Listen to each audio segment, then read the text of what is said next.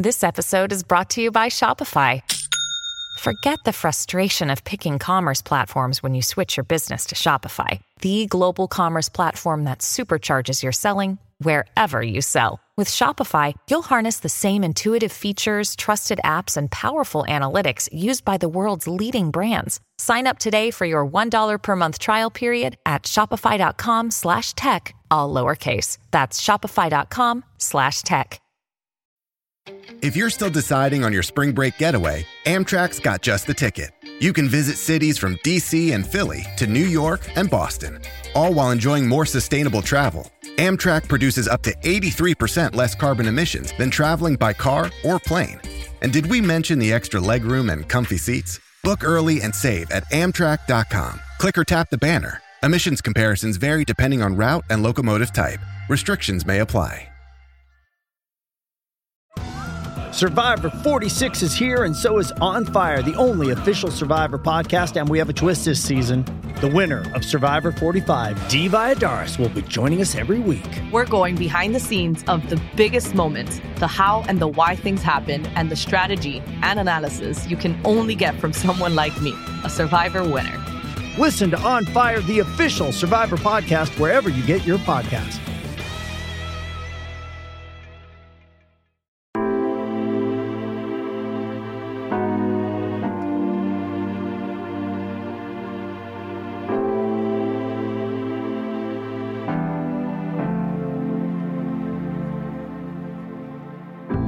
How you doing, everyone? Thank you for tuning into this episode of Ready to Record from Blue Girl Studios, proudly sponsored by VFX Unleashed, powered by Amarillo College and Semcor Productions.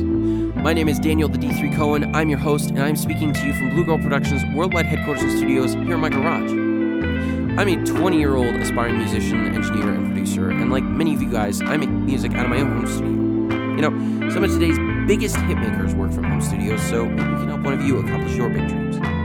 Now, before we get into the episode, I want to talk about our sponsor, VFX Unleashed, powered by Amarillo College and Semcor Productions. VFX Unleashed is a complete accredited online VFX school where you can learn how to have a career in the visual effects industry in classes taught by industry professionals. There are programs in all major aspects of VFX production and software, including Photoshop, After Effects, Maya, Nuke, Cinema 4D, and many more. Online, fully remote classes start every 8 weeks, and a full VFX studio within Amarillo College's Innovation Outpost will open next year, which will have a state-of-the-art soundstage and motion capture studio. You can check out all that VFX Unleashed has to offer and enroll today at vfxunleashed.com. Thank you to VFX Unleashed and Semcor for being our very first sponsor. We are proud to have you. Now, let's get into the show. Today we're picking up where we left off. Here is part 2 with Dante Rinaldi.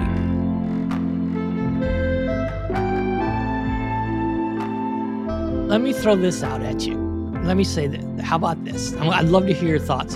Phil Spector, right? The Wall of Sound. Everybody knows that was just incredible thing. And then think about how he achieved that. Like, he would have them play for 6 to 8 hours without even hitting the record button, right? Because he wanted them exhausted. And then he mics up everything so there's bleed all over the place. So the drums is going into the vocals and you know, the piano is going into the trumpets. It's just all over the place, going all into the tracks, creating this amazing feel. Can you get the Phil Spector Wall of Sound from Pro Tools? I mean, it was almost like a mic placement trick and a physical human exhaustion trick, you know, with the Wrecking Crew. I mean, it's like, how do you duplicate that digitally or in a basement? But that's not a room related thing. No, you're right. But there's other intangibles there, like the microphone bleed, right? Or, you know, or you could talk about the room related thing if you wanted, you know, like. Well, if you're talking about room, then, you know, look, I will direct anybody who wants to have an argument about room to a video that Reverb.com did emulating the sound of Hitsville. Mm-hmm. And they got damn close. Yeah. In a studio that is not even close to Hitsville. So infinitely cheaper, and you get tons of time in there. And I think what you're saying is the average listener, the target audience of that musical recording won't hear the difference anyway. Right. And added on to that, the small band that's playing to 200 people tomorrow night, Mm-hmm. they don't care. Mm-hmm. They want the music out so they can sell the CD or the download code or the USB-C stick at their merch booth. Right. Well, because they're new, right? Right now, their biggest thing is exposure. It's they a commodity. Need exposure. When they're big, when they're huge, and they never want to tour anymore, and maybe they're the Beatles of 1968 or whatever, they're going to start playing to get different sounds, right? And maybe it's not so much a digital thing. Maybe they're now traveling the world for a strange acoustic effect that's happening behind this waterfall, or who knows what, right? So they're kind of in a different world, than they would be when they're young. They're cutting their teeth. They just need someone to listen to their music, right? But at the same time, there's Les Claypool, who hasn't recorded a record at any other studio but his own since 1995. Mm-hmm. There's Pete Townsend, who doesn't really do the Who records at his own studio, but has been doing basics at his own studio since the 70s. Yeah. And there's there's So when you hear musicians that say, we got to find this new tone, this new room tone, this new sound, we got to find a place. We're going to travel to whatever. We're going to travel to never happens. The Bahamas. Is it just kind of pompous, kind of like PR to say, yeah, we had to go to Shanghai to get this sound? Is it just kind of, lip service to give more, mysterious, whatever to the recording process of what they're trying to say? You do the travel if you have the money, if you have the label backing, if you have if you are intrigued by this stuff. I mean, it's, like I had a conversation with a few engineers about walls. Mm-hmm. Nothing more. Not gear, not diffusion techniques, not size of room. You mean like construction materials? Walls. Yeah. What are the walls made of? What's the ceiling? Yeah. Who built the floor? What is the floor? Yeah. Is it decoupled from the other floor? Yes. What's it decoupled from the floor with? Look. Does it change the sound though? Does it change the sound? Everything changes sound. Sure. But the thing about it is, we're the only ones that are going to think about it. Right. We are the only ones that are going to think about it and hear the difference until you reach Paul McCartney level. Yeah. Until you are Paul McCartney or Pete Townsend or Freddie Mercury. Sure. You're not going to think about or listen to that stuff. And even Freddie and the rest of Queen, I don't necessarily think really understood or listened to room tone. They just knew, the first record was done at Trident Studios, right? Right. And they hated it because they wanted big drum sounds, but Trident had their set sound. This is what this kit sounds like. This is what guitars are supposed to sound like. This is how we mic this. This is how we mic your vocal. This is how we mic a piano. This is where the guitar amps get placed. And they're in the middle of the night because nobody else wanted the room at that time. So they're also on a timeline. They got to cut this stuff quick. There's little experimentation back in 73 for them. Well, there was more than one would think, especially when you listen to interviews of guys like Brian May and then you watch the biopic. But the thing that I don't necessarily think they were thinking about walls. No, right? Of course not. They weren't thinking about ceilings. No, they probably only had a 4-track, right? They weren't it was the 70s. Tried and moved to 8-track. Tried and moved to 8-track by the late 60s. I'm near positive. But they're not thinking about room construction. The only the thing that they did think about room construction wise was size of room. And that's really the only thing that people think about. We want to get big drums, throw the drums in a big room. Right. You know, you want big sound, put overhead, put your kit in a room with a vaulted ceiling, and put your overheads 10 feet high. But that's a lost art now, right? I mean, picking out a space, creative microphone placement, finding sweet spots. Is that a lost art when it comes now to the advent of, say, Pro Tools or whatever it is somebody's recording with? No.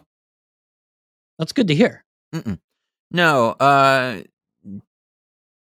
the band Dream Theater. Yeah. The very technical prog rock, prog metal band Dream Yep. Theater. The most recent album that I can think of, they brought in studio gear and recorded it in an uninsulated barn. Mm-hmm. Did the whole record in a barn. Okay. Now that's interesting because uninsulated barn, you're not probably going to get a lot of reverb. A lot of that sound is going right through the walls, right out to the outside, right? Well, not necessarily because it's not sealed. So while it isn't sealed hermetically speaking, it is still a box with no diffusion, no deadening whatsoever. So there's going to be a lot of natural reverb in there, especially when you think of the fact that the thing has a flat loft and then the loft doesn't go all the way through the ceiling. So you have the vaulted ceiling. So you're going to get room tone from there and you're going to have reflections bouncing everywhere. Are they thinking nobody ever recorded in a barn before, so we're going to get an unusual sound, right? No, because Bear Tracks was in a barn. Okay. There was Bear Tracks. Bear Tracks. It wasn't an issue of innovation. It was an issue. Was it an issue of money or just experimentation? It was experimentation and intrigue. Yeah. From what I can tell, they did it in the barn because they went, what's going to sound different? The Studio 606, the Foo Fighters studio, that's a converted warehouse. Yeah. Brown Yard, right, for Led Zeppelin, just a cottage, right? So finding unusual places. Again, these are kind of old stuff, though, right? I mean, nowadays, is a band going to come to you and say, we need a cottage in Scotland so we can get just this right sound? Or like you mentioned that are you finding that a lot of today's musicians don't even bother with that? They don't even, wouldn't even consider hearing it, or is that a requirement, or is that like a request? A lot of today's musicians don't even. I mean, if you think about it, one of the bands I work with, which is this dinky band out of Richmond, California, across the bay. They have a producer they never have any FaceTime with. They're a 5-piece pop rock band. They have a producer in LA they have no FaceTime with. He programs their drums. He gets the direct tracks. He programs the keyboards. He reamps the bass and the guitar. He gets the vocal that the vocalist recorded in his bedroom, in the same room that he and his little brother, who's the lead guitar player, grew up in. Like they do that. They send it down to producer. Producer guy puts it together and mixes it, and then sends it back up to Richmond. Yeah. But where was it recorded? Well, guitar, bass guitar, and vocals were recorded in a bedroom with 2 feet of floor space because the boys got a giant studio desk for creating their craft. It's awesome. Their bedroom is hilarious, and I absolutely love it. For Billie Eilish, right? I mean, come on. But look, Billie Eilish, Phineas had a piano in his childhood bedroom that took up the majority of the space. Like the piano, his desk with his computer on it, and a bed, and his dresser, and that was it. And, it's the same deal with. And that was a successful story. I mean, come on, right? That was like, no one's looking at that album like, oh, this would have been great if you just had a professional space, right? Yeah, nobody cares about the space. But at the same time, what was recorded? A vocal. That was the only thing that was recorded. Maybe an acoustic guitar. But what do you need to record an acoustic guitar? About 6 inches of space between the body of the guitar and the microphone. If you're not looking to contribute room tone to it, right? Right. Like you triple mic up an amp that's in a huge space and you're going to get all that nice overlap and stuff. But you're talking just to basically DI it right in. Essentially. Or close mic it so much that room does not matter anymore. Right. I mean, I am a proponent of room sound. I don't do a lot of close miking. So you're a proponent of making the room part of the instrument. Yes and no. I am more so interested in capturing the instrument as a whole. I mean, the thing that I keep harping on is drums because it's the most. If you're going to record a full band, that is the thing that everybody fears because mic up a cabinet. Well, just put a microphone in front of a speaker. Is it because of the separation? It's because of the separation. It's because of the bleed. It's because of the fact that it's multiple instruments consisting of making up the singular So do you instrument. put a mic over every piece of that kit so you have that control, even though you're going to get a ton of bleed in all of it? Or a lot of people would. Yeah. Here's the thing, right? A lot of people will put 20 mics on a kit. Right. They're going to put a microphone for the top and bottom head. Yeah. They're going to put a microphone on every cymbal. They're going to put 3 mics on the bass drum. Yeah. 1 inside the bass drum because you got to figure the resonant head has a port in it so they can put a microphone in the bass drum. 1 outside the resonant head so they can capture the sound of the resonant head. And 1 sub mic. Some people like Sylvia Massey has this thing. This eats up your mixer too, though. I mean, a lot of new bands can't do that. They don't have the amount of mics. They don't have the tracks, to do that, right? Everything's in the box. Okay. Unlimited track count. Yeah. So you don't even mix on the fly before it gets into the box? You do levels. That's it. That's 90% of the job of an audio engineer these days is levels.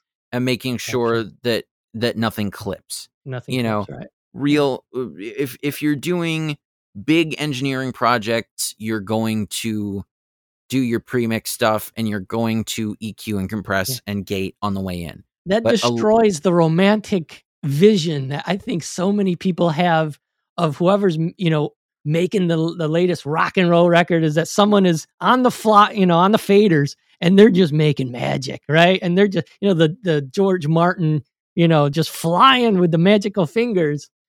If you're saying that it's just all going into the box and we'll take care of it in post, sounds like visual effects, Because it is. Yeah.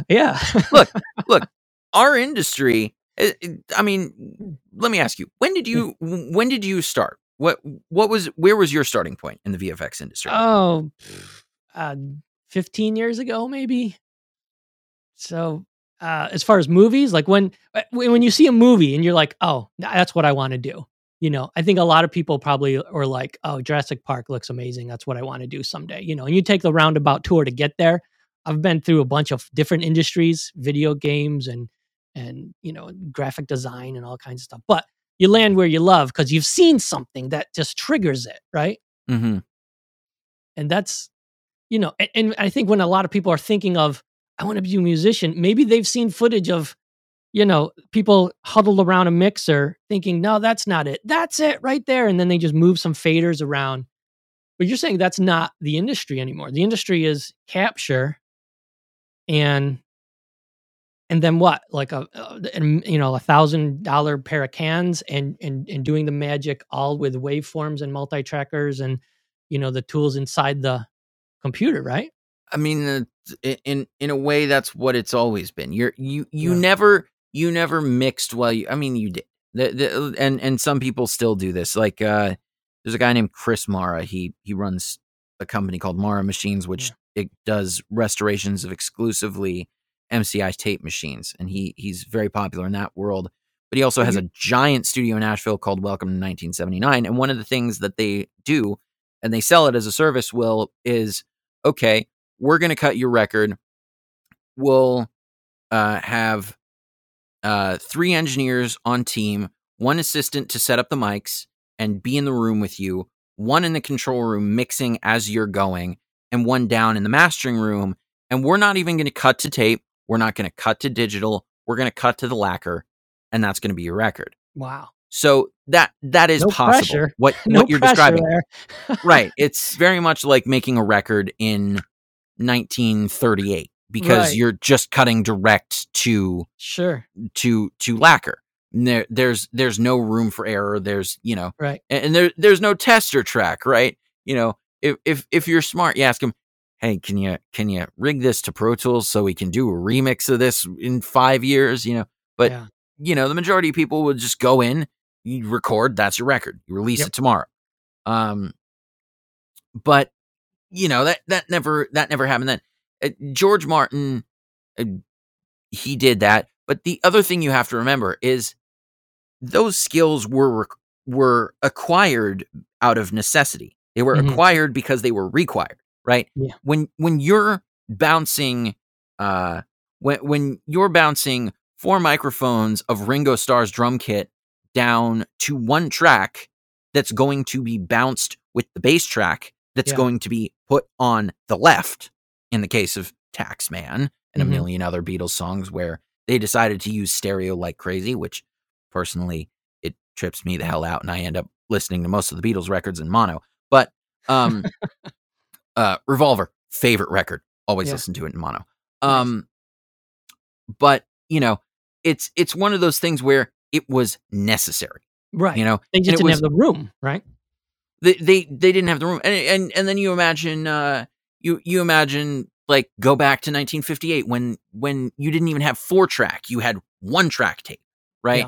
You were on an Ampex machine that was a 1/4-inch 1-track tape machine, nothing else, and you had to mix on the fly. You had to get tester mixes. You had to you had to play it 5 times live before you could actually record it, so that they could figure out if you were going to have good level. And then you record it, and then you mix on the fly while you're recording. They stay there, and you hope that they don't, you hope that they don't do it a 6th time the different way than the last other 5 times that they had done it without you recording it. Because you can't degrade the tape too much, or else you're gonna, lose the point of the session, right? It's all one and done. You got to go. And there's plenty of examples of reusing tape. Tape is reused all the time now. I mean, Slash did a record 5-6 years ago, something like that, and they did it all on tape, and they had to reuse tapes. That's a completely normal thing to do now. But of course, it's very easy to we feel comfortable doing that because we can digitize everything. I mean, I a few years ago, I almost ended up buying a 16-track machine, and I thought about it. It was like 16-track machine comes with, I think it was 5 completely unused tapes. Wow. And the absolutely fascinating thing about it was, I thought to myself, well, Jesus, I can record onto tape, mix into Pro Tools, then digitize all my 2 tracks, digitize the individual tracks, so I don't have to worry about storing the tape and preservation of it, because everything will be on digital, and then I can erase the tape and start over. Don't have to worry about it, and that's very easy nowadays. But then you start thinking, why am I on tape, right? Well, no, it's a sound thing. There is, So it gives it something? Oh, of course. Yeah. I mean, you gotta, the question that you have to ask yourself when you're talking about tape and compressors and that is, why do you hear of people not really using a ton of compression? Mm-hmm. Because that was built into the tape. Mm-hmm. You only had, because you had 24 streams of audio side by side, and you had to avoid crosstalk, and the sheer nature of magnetized rust on going over a magnet to write and to read to the ferrous rust. So is it like a plug-in, like a almost like a pedal in your chain that it's just hard to duplicate digitally? There are a lot of good ways to duplicate it digitally, but it's a thing. It's one of those things that the other thing is its feel. Yeah. And it's sound and it's a playing style. Yeah. Because even if I used my digital as a 2-track, right? And mixed it into digital and sent the digital file out for master. Mm-hmm. And it would, from that, it would never be analog again, right? Would not go out to be duplicated onto cassettes. It would not be on an 8-track. It would not be anything related to, it would not be on vinyl, right? Right. And even if it were, it wouldn't matter because it was already mixed to digital and then mastered to digital. You've already lost the information. You've already kind of, I mean, you bring a lot of it back by putting it on vinyl, but you do lose a little bit of integrity because you've sampled it and now you're bringing it back into digital. Right. It's the connected back into analog. Yep. But at the same time, you, by bringing it back out into analog world, you do round out waveform. But there's a million ways to skin that cat. But the thing about it is, tape now, for a lot of us, tape is a goal. And at least as a musician, for me, tape is a goal. And I used the idea of making an EP or recording a single onto tape. I used that for a while as like a bogeyman for my band. Mm-hmm. And the reason I used it as a bogeyman for my band is you can't quantize shit. Mm-hmm. You can't go back and change it. If I wanted to dump it into Pro Tools, sure, we could do that. But you can't do that. And something that was really, really funny is Hendrix's guy, who still runs Electric Lady. Yeah. Whose name I'm forgetting. That's still open in New York? Yeah, Electric Lady's still open. Oh. Nice. You made me believe that a lot of the studios were all mothballed, and that would be a sad thing. No, it's the. I mean, there's so many. There are a million studios still open, but for every studio open, there are. For every one open, there's probably about 100 closed. Wow. Okay. Because they're you used to have Studio Row in LA. Yeah. Some of the best studios in the world yes, they were the best studios in the world, but they were all in Los Angeles. But some of those studios are now Walgreens and Safeway and, whatever, insert common commodity here, right? And that's the evolution of the craft, right? Right. There was a very, very famous studio here in San Francisco, actually, at the address 827 Folsom Street. Mm-hmm. 827 Folsom Street doesn't exist anymore. What stands where that was is a completely different number, and it's an apartment complex. Yeah. There are so many of them gone, but there are plenty left. Sunset Downs there, Capitol's there. The old RCA building But still that's has a given studio in it. it's given the power back to the musicians, right? Because before it was like studio time was held over the head of musicians from the labels, right? But now, do we not get a ton more creative output because of the bottleneck is not there of saying I got to get in that space? Yes and no. I think there's a lot more good music that's allowed to be released, Mm-hmm. but at the same time, there's a lot more garbage. Yeah, that's also allowed to be released.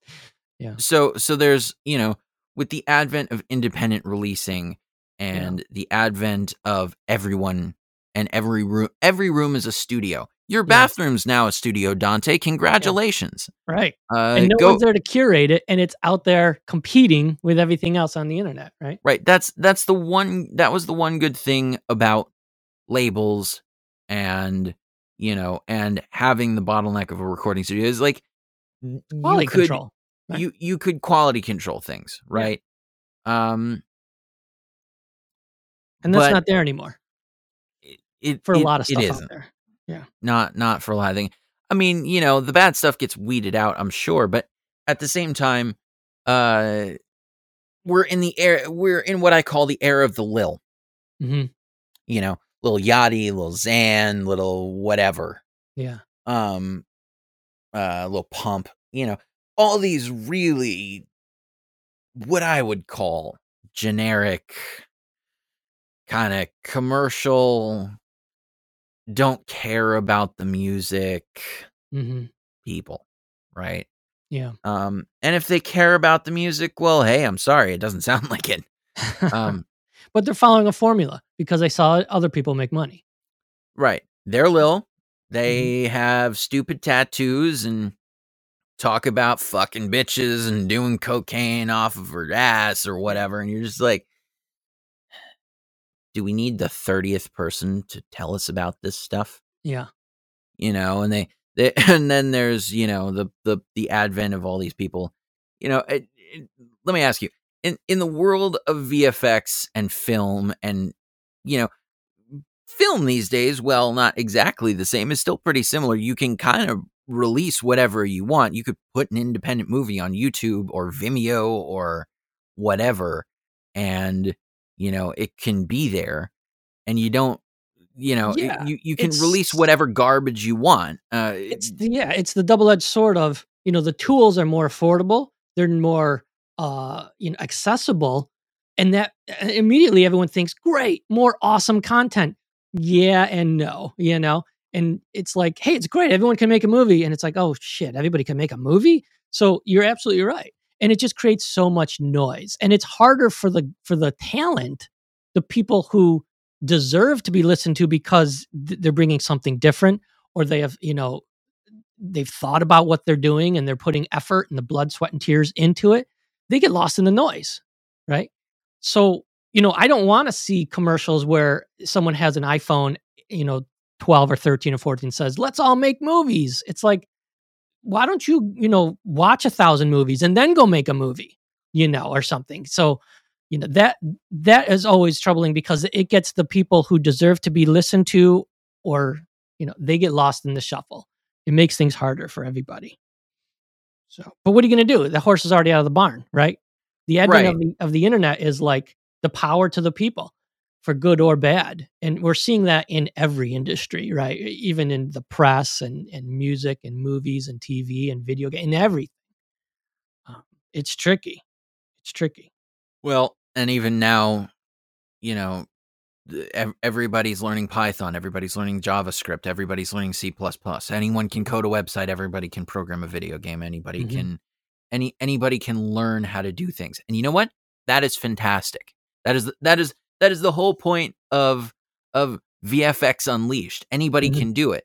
The thing about it is, like, anybody can do it, but the beautiful thing here's my problem. And let me know if you agree or disagree with me. Mm-hmm. We have tools. We've built tools. For me, I've built this podcast, right? I talk to professionals primarily in the audio industry, producers, engineers, equipment designers, people that understand schematics, people that understand arrangement and produce based on arrangement, and they share their knowledge. This show's sponsor, VFX Unleashed, right? Which you are a part of. Yeah. We in that brand, anybody can come in and acquire the tools, and because they can acquire the tools, they also acquire some amount of experience because they are learning, they're being taught, right? And sure, in a lot of ways, you're kind of learning at your own pace because it's an online academy and there's a lot of stuff doing it. But at the same time, that's a lot different. What we're doing with this podcast and with, things like VFX Unleashed is we're a platform to go to. Yeah. But the issue is our competition. I may not keep this in because this is kind of a hot take in a lot of ways. But our competition is some 9-year-old YouTube video with crappy audio, which seemingly is the only exception that people make for video with crappy audio. Some YouTube video from 9 years ago teaching you the basics of how to render in Adobe After Effects. Yeah. And that's what we're competing against. It's true. A video from yesteryear explaining one thing, and they go along and now they make a movie. Yeah. And a lot of it is, you're exactly right. And what it is a lot of people say anybody can do this, but really we should be saying anybody can try this and see if you're any good at it. Because a lot of times people think just because you have the tools, I can do this. I have the camera, I have a Red Weapon X. I'm a Steven Spielberg now. And that's, certainly not the case. I could walk into your studio and have all of your equipment at my disposal.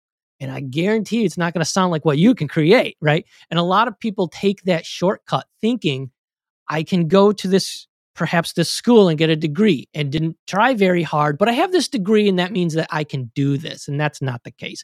You can have the toys. You can even have somebody stand in front of you for 4 years and tell you how it's done. But until you actually do it yourself and prove to yourself that you have the aptitude and proficiency to do it, you're not that, Well, and on top of that, I mean, let me ask you this. Yeah. How much bad bullshit did you have to do before you considered yourself remotely decent? Sure. At your job. The cutting of the cut to teeth, right? And everyone, like you were saying earlier, before we were even recorded, you got to pay your dues, right? And to see if you're any good at it. Somebody once said, you want to be a painter? Paint 1,000 paintings. See if you're any good at it. Don't take that shortcut where you have the tools and you have a couple videos that tell you how to do it, and now you call yourself that. So that's a very dangerous thing to do because it gives you a false sense of confidence. And as an artist, and we're all artists here, whether it's in audio or visual or anything, any artist with a high degree of confidence is, in my opinion, a dangerous artist because you're not growing. You have to look at your stuff critically and say, I don't like it. I could do better. And the day you stop saying that, you just died as an artist. Because if you're not growing, you're dead. So a little bit of insecurity, I think, is great. You have to have that. But there's a lot of people that have false confidence, right? And they're like, well, I have the tools and I have this degree and I went to this school and I was told how to do it. And I want $200,000 a year to do this, and that's a dangerous approach. Right. I've been having this conversation with the drummer in my band a lot. He and I talk damn near every day. Yeah. And something that we've been talking about is there's some projects that in theory could take us out of San Francisco into New York or LA or elsewhere. And there's projects that could in time even take us multinational, and he looks at his current he looks at his current playing ability, and he scrutinizes it against all these people that he listens to and goes, I don't have that time. You don't have that time. We don't all have that time. You know, we don't have these abilities. And I go, look, we've not had that practice. Yeah. And he went, but I've practiced. And I went, dude, you took 4 months off last year. You know, like, yes, you practiced for 8 hours a day every day, and then you burnt out and you had to take 4 months off. Yeah. But, you know, like, we took time, lots of time off, and you can't fault us for that. But by the same token, he is correct. But even so, while he is correct, he will never. My guess, and this is something that I still think about, even though I've been told of my musical prowess or my technical ability or what have you, you know, the ability will never be separated from, or shouldn't be separated from, the seeing and listening to other people do it and you think they're better than you. Sure. You know? It's the the imposter syndrome for all artists, right? Right. Even the great ones think I'm a fraud. You know, when back in '80, when Zeppelin was about to break up because of John Bonham's death, he was considered one of the greatest drummers of all time, and he would have conversations, you know, with Robert to say, I suck. I am a lousy drummer. I cannot do this, you know, after how many albums and world tours and millions of dollars in cars, right? And I think that's just the curse of the artist, is you're going to be self-deprecating, and you're going to say, oh, what am I doing? You know, it's usually like an issue of, I have better taste than what I think I'm producing, right? And that's kind of good. And not only that, but as I improve, my tastes change so that I start listening to better people. Right. And your taste is always one step ahead, but that's great because it drives you to improve, but it could also drive you to drink. You know, it's like, it's going to drive you mad if you let it. Yes. And the thing that frustrates me, at the point where you burn out, you got to realize you're doing something wrong. Yeah. And this is not just a musician thing. This is like an audio engineer thing. This is a producer thing. This is a VFX person thing.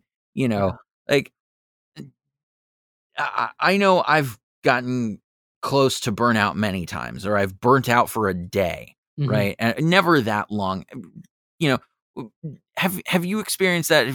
Where it's like a lot of burnout. Yeah, burnout's huge in visual effects. It's huge. I'm sure. And you know, and it's usually attributed to really long hours and impossible deadlines and stuff. But you know, that's an unsustainable model. Is if you're not enjoying it, you know, like most things in art, if it becomes nothing but just pure drudgery and work, your work's going to suffer. You shouldn't be an artist. You know, if you stop loving music because you're just listening to a metronome, you kind of forget why you got into it. Have you needed to take a long period of time off after a project before? Well, it's always good to take a break. Taking breaks is good. You got to get away, because if you get away, you change perspectives, you take a walk, you do whatever you got to do, you take a couple of weeks off, and then you're reminded of why you love something, and you go back because you want to do more of it, right? You want to see what else you can achieve. Right. But, you know, like Whiplash, you know, a lot of people I've heard from say, you know, that's not really how you practice, by doing something until you bleed and someone is abusing you, you know, over your head. I don't know. I've never practiced in an actual music school, obviously, but that just seems really detrimental to people's mental health, you know. And, you know, when I'm thinking of, you know, I love big band, I love Glenn Miller, you know, Benny Goodman, I love all that stuff. I can't imagine them practicing like that. You know, but maybe they did. Who knows? You know, I don't know for sure, but that just seems not all of them brutal. Just brutal. Buddy Rich practiced that way. Yeah, I could see Buddy Buddy Rich practiced that way. James Brown tried to make his band practice that way, and that's why. That's why there are stories of James Brown's entire band quitting at the same time, and walking out, because they weren't taking it. No, that's Abuse. that. It's that movie. There's a lot wrong with it. Yeah. There are a lot of things that do not make sense in relation to actual music and musicianship. And getting better at your craft, and I was teaching. I still teach. I'm teaching for a long time. That's not teaching. Being abusive to someone that is ignorant of what you're trying to tell them. Ignorance as a teacher, ignorance is welcome. I welcome ignorance because ignorance is just an opportunity. Well, abuse. Ignorant. You're supposed to come in ignorant. That's why we're here. Yeah, that's why you're there. If you're not ignorant, then why are you hiring me? Right, and we're teach all you this? ignorant. I'm very ignorant of many, many, many things, and that's why I continue to learn. But if I don't know how, maybe I want to go look up how a NASA rocket works. I'm not going to smash something over my head, thinking, "Why am I such an idiot? I don't know how a NASA rocket works," or whatever. But yeah, and I think the same can be said for a lot of different people. Yeah, sure. It's fascinating. Yeah. It's incredibly fascinating because you have people who will do that to themselves, and you have people like Whiplash. And this is something that Whiplash showed is like, it's you have this kid who starts out, right? Who's a very casual musician who wants to become serious. And this is the thing about naivete and ignorance, is that in a situation like that, you're not as skilled as you'd like to be, but you're not ignorant to what you are trying to achieve. Mm-hmm. And that's why that abuse is understandable, and why that abuse resonates with a lot of us, because even I had a piano teacher. He was not that bad. He wouldn't throw a cymbal at my head. Right. That's criminal behavior. Try and kill me. Right. But there was at one point a lot of manipulative tactics that were, based on the fact that he knew I knew what I was doing, but he was trying to pull more out of me anyway, and was trying to pull it out of me in a bad way. Yeah. And you also see like J.K. whatever his last name is, there are far too many. J.K. Simmons, right? Yep. His character, and Miles, his character isn't the only one that's abusing Miles Teller's character. Yeah. Miles Teller's character is abusing Miles Teller's character. Sure. Yeah. Right. And that's something that a lot of people have to kind of think about, is like, for every abusive teacher, there is the student that's abusing themselves tenfold. Yeah. And that's kind of what happened in that film, and that's kind of what happened to my drummer. Not necessarily that he had an abusive teacher, but it was his drive that turned him to abuse his instrument almost like a drug. He needed to practice that hard. Yeah. And I think we see that.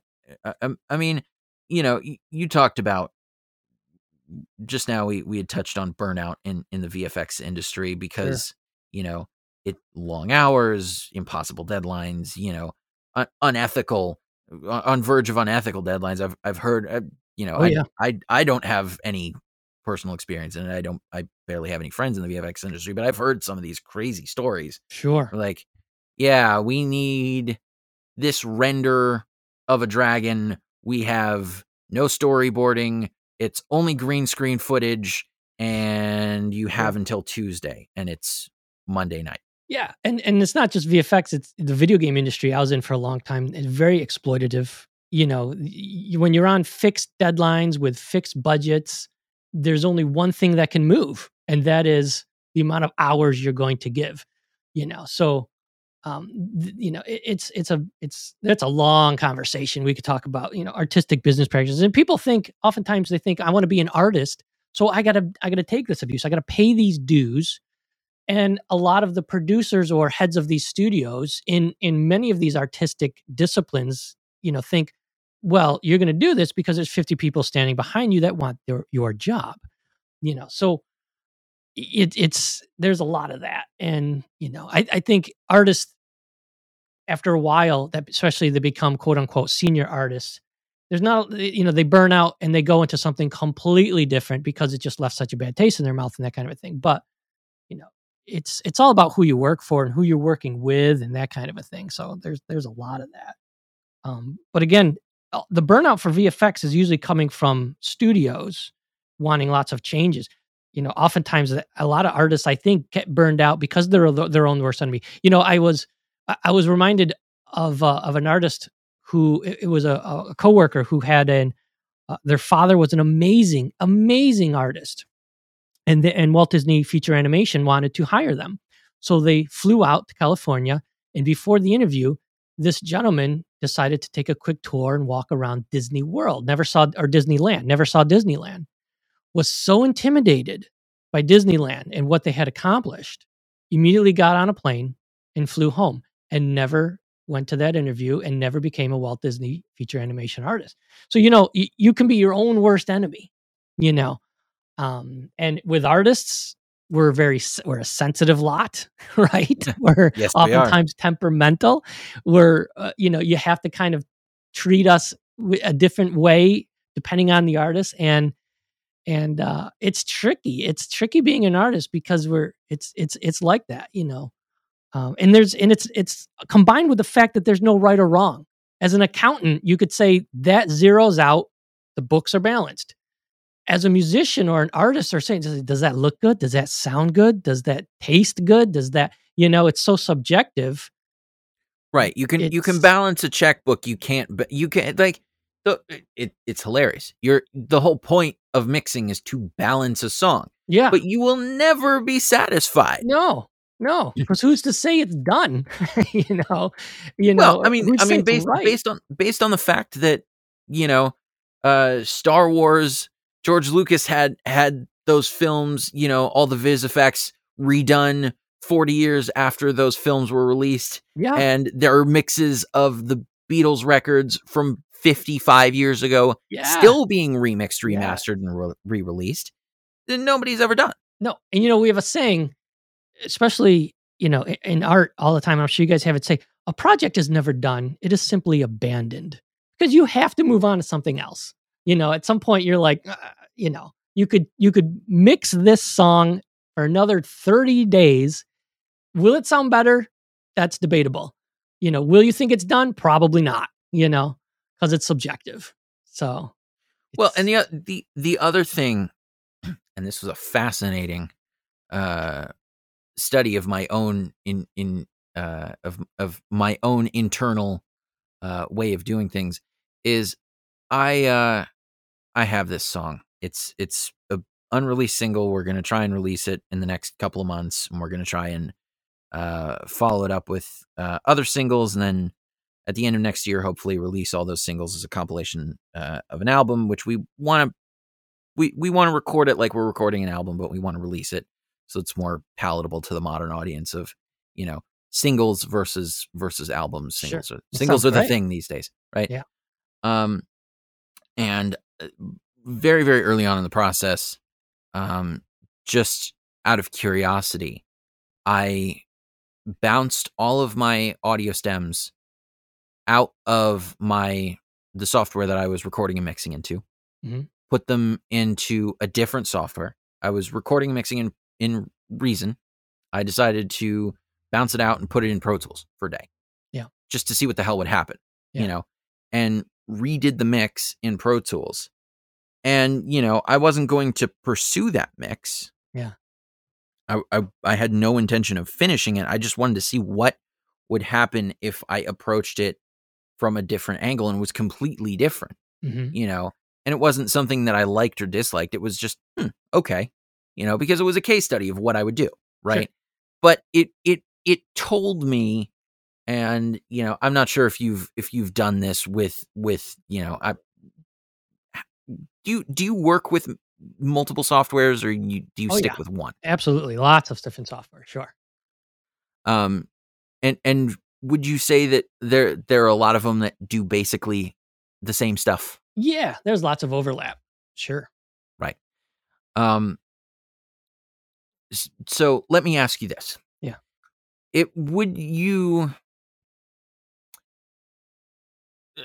Let's say you had a project, time, you didn't have a deadline, money, no object. You could do whatever you wanted. Mhm. You could test it out however you'd like.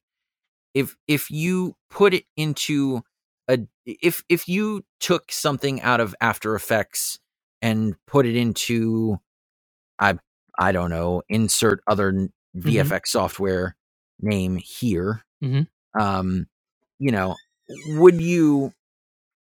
would it be different? Oh yeah. Yeah. And that explorative kind of mentality is huge. And it's and it kind of, even if it doesn't turn out and it turns into a disaster, you learn something from it. And I'm kind of reminded that, oftentimes in visual effects and movie making, there's a formula that's kind of very adopted, and people say this is how you got to do it. And it reminds me of a movie. I was not on this movie. This was before my time, but it was a 1989, 88, 89-ish movie, Bram Stoker's Dracula by Francis Ford Coppola. And he wanted to have amazing visual effects and special effects and things done. And everyone he talked to wanted it to basically do it the formulaic way they wanted to do it. They said, we're going to green screen this, we're going to blue screen that, we're going to do that and the other, and blah, blah, blah, blah, blah. And he kept saying, no, I don't want to do it like that. And he finally just fired everyone and hired his son, Roman Coppola, to just do it all practically in camera. And it's so that kind of trap is very common where, in visual effects, very often you're presented with a challenge. We say, we have to somehow get this vision on screen. How can we do it? And there's maybe 10, 20 different ways to do it, all of various, but with budgetary constraints or different approaches or different software, how many people's involved, and like anything, there's 20 different ways to do something. So, anytime I hear someone come to me and say, well, I only use this piece of software, or I only do things this way, that's a red flag, right? Because you're not open to seeing if I can get something done, like I said, with a couple of coconuts and some chewing gum, if it looks amazing, that's how we're doing it, So it's dangerous to fall into that trap of saying, this is how it's done, especially in art. I can imagine in your field, you have software, but you don't want to be a slave to the software. The software's still got to work for you, and a lot of times people say, right, well, this is what I use. And if the software can't do it, then it can't be done. And that's insane. Right. So you always want to be on the verge of trying to break your methods, break your software, break your processes.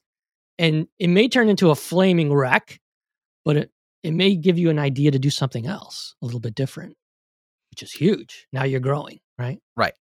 I mean, my software choices are because, and I'll ask, I will inquire if you would emulate this, but for me, the way I do things or try and do things is in a way where the software is no longer a hindrance. The software falls away. It's just the work. Yeah. It has as soon as that stops happening, that's when I get pissed off. Yeah.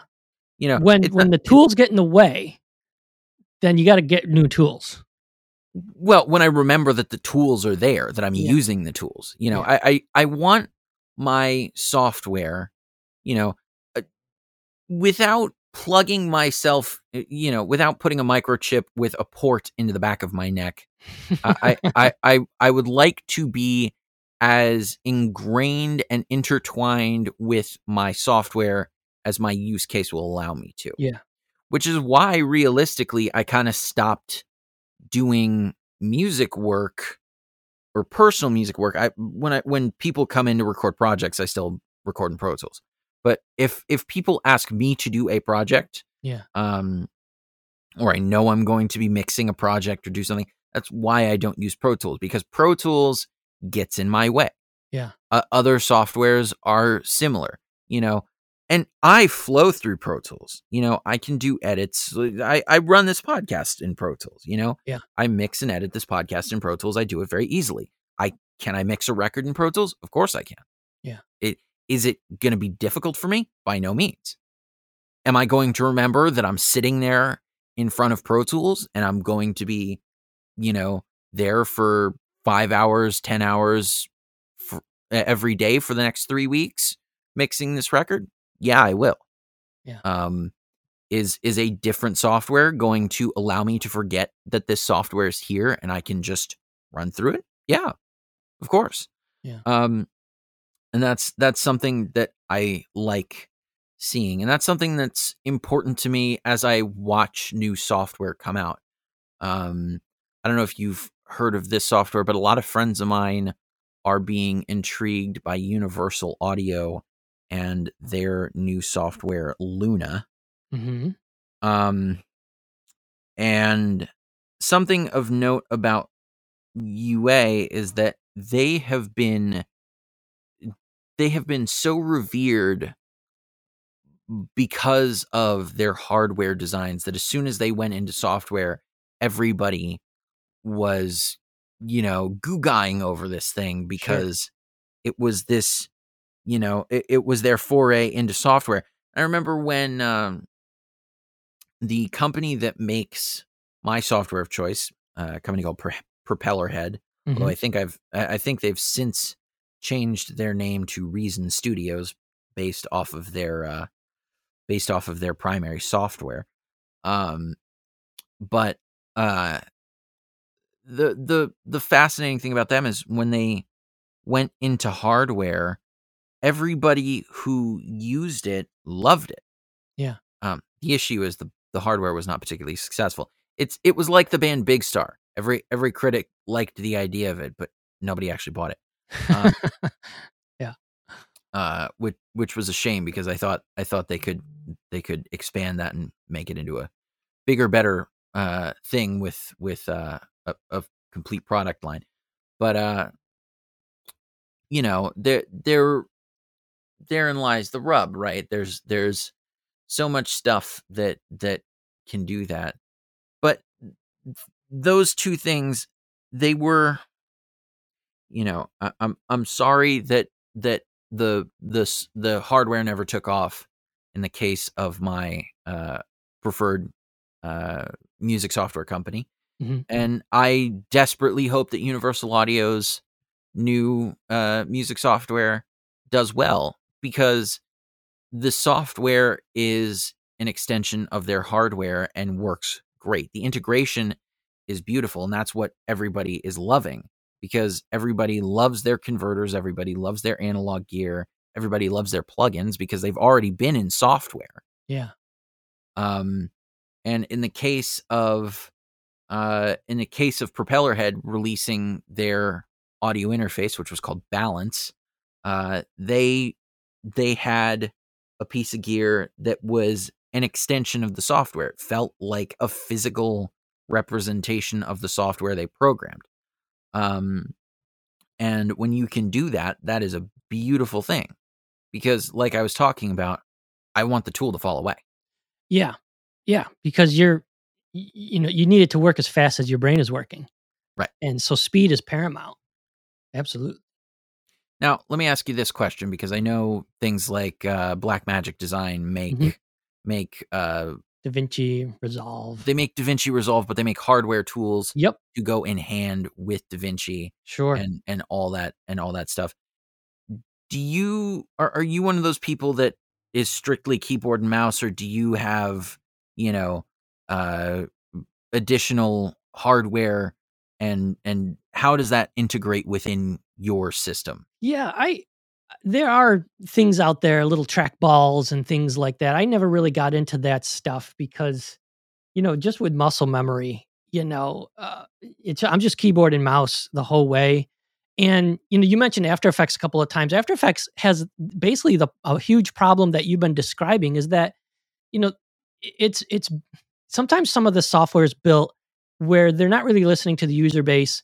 And I don't even think sometimes they're using the same software that they're building, because it's slow. It gets in your way. I don't want to have to look for things. When at first it's like, I've always likened it to playing guitar where, at first you want to learn guitar and you can't really play any song because you're just trying to get from that G to that C chord, right? And it doesn't sound like anything. And there's no rhythm to it. And then after a while, you stop fighting the guitar and you can get to those chords pretty quick. And then once you're there, you're actually listening to the music that guitar is actually producing. And now that's an extra degree of enjoyment, right? And that's kind of like how we do with these tools, is like, it needs to be an extension of yourself, that it moves so fluidly and so quickly that if I'm doing too many steps, I'm going to lose my creative train of thought and I'm going to get angry at the tool, right? So that's paramount, and that only comes with time. A lot of new students, they probably want to race through guitar because they just want to play that awesome song they love, and they don't finger properly perhaps something, and they skip over it. And what you're doing is you're reinforcing garbage, right? Because you're not slowing down, unfortunately, to get it done. That's kind of like how software is. When you become an expert, like you're at the level you're at now, it's got to fall away. It's got to be just something that's helping you and almost predicting what you're going to do next. Or otherwise, it's in the way, right? And it can't happen. There's this famous Bruce Lee quote that I think applies to people in our field incredibly well. Yeah. First, you have formlessness, and then you learn form, and then you have to relearn formlessness. I like that. Yeah. Because, in martial arts, and I practiced martial arts for about 12, 13 years and only recently stopped and might get back into it at some point. The whole point is when, if you get into a bar fight, right? Yeah. And you're a trained martial artist or you're trained in boxing or something, you're not going to square up. No. You're not going to spar like you do in a karate dojo. Yeah. Yeah. You're not going to do that. You're going to fight tooth and nail. Yeah. And use every tool you possibly can. Sure. But the thing about the tools is you're going to forget the tools exist and you're going to use them as an extension of yourself. Mm-hmm. And it's the same thing here. You Yeah. know, it does not matter that I know what Command Option F7 will do. Mm-hmm. It doesn't. It matters that it happens. I know what will happen, but I don't need to know what will happen because it's already there. It's a thoughtless endeavor, right? Yeah. And that's why I love that quote so much, because it's it encompasses everything from musicianship to and that's the true state of an artist, right? Because like when I'm starting to teach animation, there's principles of animation, and I could read them off like it's some kind of recipe, right? But it's like driving a car. When you're driving a car, you're not actually going through the rules of the road in your head. You're just driving, and you have to get to that level of comfortableness to truly see what you're capable of. And it's like, as a musician, if you're hindered by trying to figure out how to do that B7 sustained 4, whatever it is, if you're looking for that chord, you're not in the music, are you? You're kind of detached, and you're a little bit worse for it because now you're struggling instead of really in the zone,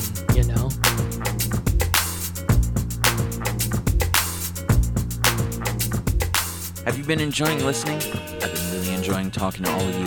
Tune in this Tuesday, April 26th, for a very, very special final episode with Dante Rinaldi, where we will wrap up this conversation as well as give you a sneak peek into the newest piece of equipment here at Blue Girl and give you a sound example, as well as sharing with you some new rough mixes from some projects around the studio.